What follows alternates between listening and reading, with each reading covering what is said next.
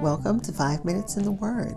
This is your daily podcast of Bible reading and insight into God's Word.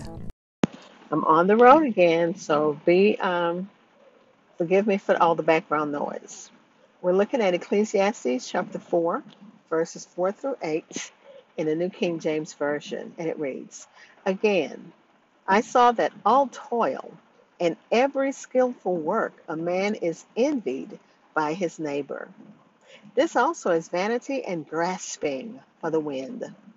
The fool folds his hands and consumes his own flesh. Better a handful with quietness than both hands full together with toil and grasping for the wind. Then I returned, and I saw vanity under the sun. There is one alone without companion. He has neither son nor brother, yet there is no end to all his labors, nor is his eye satisfied with riches. But he never asks, for whom do I toil and deprive myself of good? This also is vanity and a grave misfortune." Again, Ecclesiastes chapter 4, verses 4 through 8 in the New King James Version. The commentary titles it Bittersweet Accomplishments. And I'll come back with insights from the commentary, and also we'll end with prayer. Hi, this is Hope Scott, your host of 5 Minutes in the Word. Thanks for listening to my daily podcast, which spends a few minutes exploring God's Word.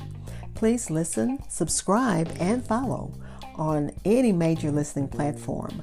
I'm on Spotify, Apple Podcasts, TuneIn Radio, iHeartRadio, and almost all major listening platforms. Also, please like and follow 5 Minutes in the Word on Facebook and Podchaser. Again, we're looking at Ephesians chapter 4, verses 4 through 8 in the New King James Version. And again, I'm traveling and I'm using my headset instead of my mic. So forgive the sound quality.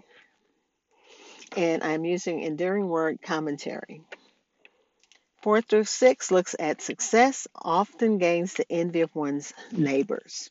The preacher thought of those who gained success through toil and skillful work, and how it simply brought envy and sometimes hatred from others.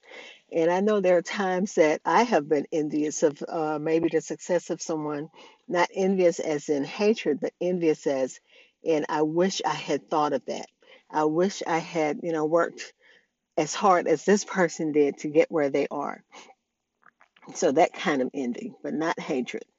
And this is common jealousy of the common jealousy of success made life seem like vanity and grasping for the wind. Envy is a negative emotion, especially when it's directed toward others. And it's described as a destructive emotion that is more powerful than anger. So Solomon is calling me to task on that in the Word of God. So anytime that I've felt envy, it was like more powerful than anger. So God forgive me for the times that I have been envious of the success of anyone. The Bible often warns against envy because it's wicked. Especially if you envy those who are wicked. So you'll look at someone who's doing wrong, and they don't seem to get away with it. So if you envy that person, that's a sin, and the Bible condemns that. Envy prevents people from finding satisfaction in their own work. And it is vanity, and it is chasing after the wind, which means I'm grasping for something that I'll never get. Better a handful with quietness than both hands full, together with toil and grasping the wind. And he's just talking about being content. Be content with what God has given you. And he said that in the previous chapter. Be content. Enjoy the life that God has blessed you with. It is better to have less and be content with quietness than to have more and constantly grasping for further success. And we know people like that who want this and that and that. They have gained this thing, so now they want something else, and they're continuing to grab and grab. And sometimes what they're trying to do isn't even godly, it's not even legal. They're doing things that are illegal to gain something that they really don't deserve. And again, the Bible is saying, don't be envious of, especially evildoers. Don't be jealous of that.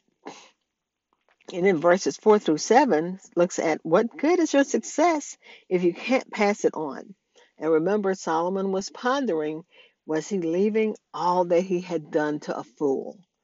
His son Rehoboam. Did he train him to know how to maintain and manage what he'd given him? I don't think so when you read about Rehoboam. And even Solomon, did he do what his father trained him to do?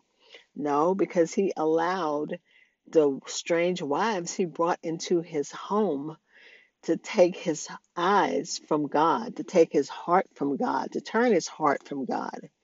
So there is one alone without companion, and Solomon thought of a man alone without a family or close friends. Yet there is no end to all of his labor, nor is his eyes satisfied with riches. And we know people like that. They just keep working because they're not satisfied. The man in Solomon's thinking works hard and wants to gain more and more, always grabbing, grasping, like after the wind. But he never asked, for whom do I toil and deprive myself of good? The preacher thought this unexpected life of hard work and success without family or friends to share it with. He thought of it as vanity and grave misfortune. The phrase is vanity. It is unhappy business, and it emphasizes the frustration of laboring for what seems like little to no purpose. Let's pray. Father, again, we thank you for your word.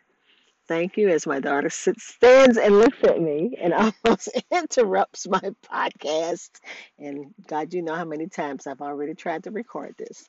So thank you, God. Help us not to chase after the wind. Help us to be satisfied and content what you have put in our hands. Bless us this day and continue to bless us and keep us. In the name of Jesus, amen. Thank you for spending time in God's Word with me. Be blessed.